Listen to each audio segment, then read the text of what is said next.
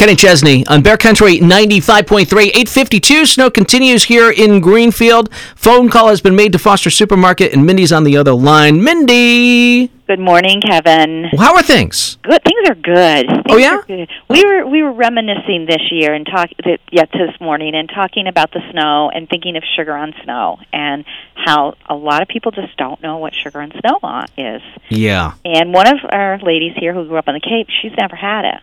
Oh, okay. Yeah. Well, I was suburbia boy growing up in Connecticut. Yeah. And when I moved up here and people said sugar on snow, I didn't say what was that, but I was thinking, what is that? I know. It's so delicious.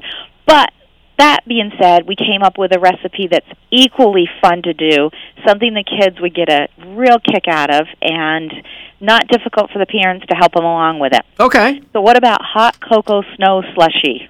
A hot cocoa snow slushy. Got it. I like this idea. All right. So it's a quarter of a bag of chocolate chips. So 3 ounces of a 12-ounce bag. So just, eyeball a quarter of a bag. Uh-huh. All right. You're going to want to melt that over a double boiler.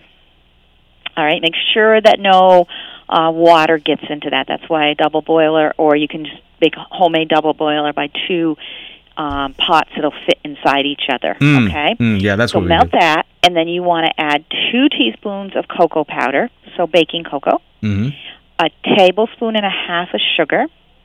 So blend that into the melted chocolate until it's smooth, and then you're going to add a half a cup of milk. Remove it from the heat, add that half a cup of milk, blend it until it's smooth. So I'd use a whip. Okay? After it's room temperature, so it's probably going to take about 15, 20 minutes to get to room temperature because you're going to want to take it out of that water bath. Right. All right?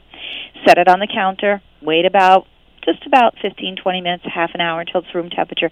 Add another cup of milk, okay? And you want to use whole milk for this. I was going to ask. I mean, sometimes, it's 2% or 1%. We should go whole milk here? Whole milk on this, yep. Okay. Yep. All right? And then you're going to blend in 3 cups of snow. So put snow in a big bowl, pour that over the top of it, lightly blend it in, and then put it into mugs, top it with some whipped cream. You could even probably put some chocolate drizzle on there if you wanted to. Well, we got the fresh snow today, Mindy. We do. That's what we were thinking. So go out, collect the snow, unless you're going to do sugar on snow, and then you still want to collect the snow. Yes. And the best way to do the sugar on snow is to take just some bowls and go out and collect however many people you have, so everybody has their own bowl of snow. So, a bowl of snow. I like that. A bowl of snow, yeah. Yeah. So maybe sometime we should talk about sugar on snow.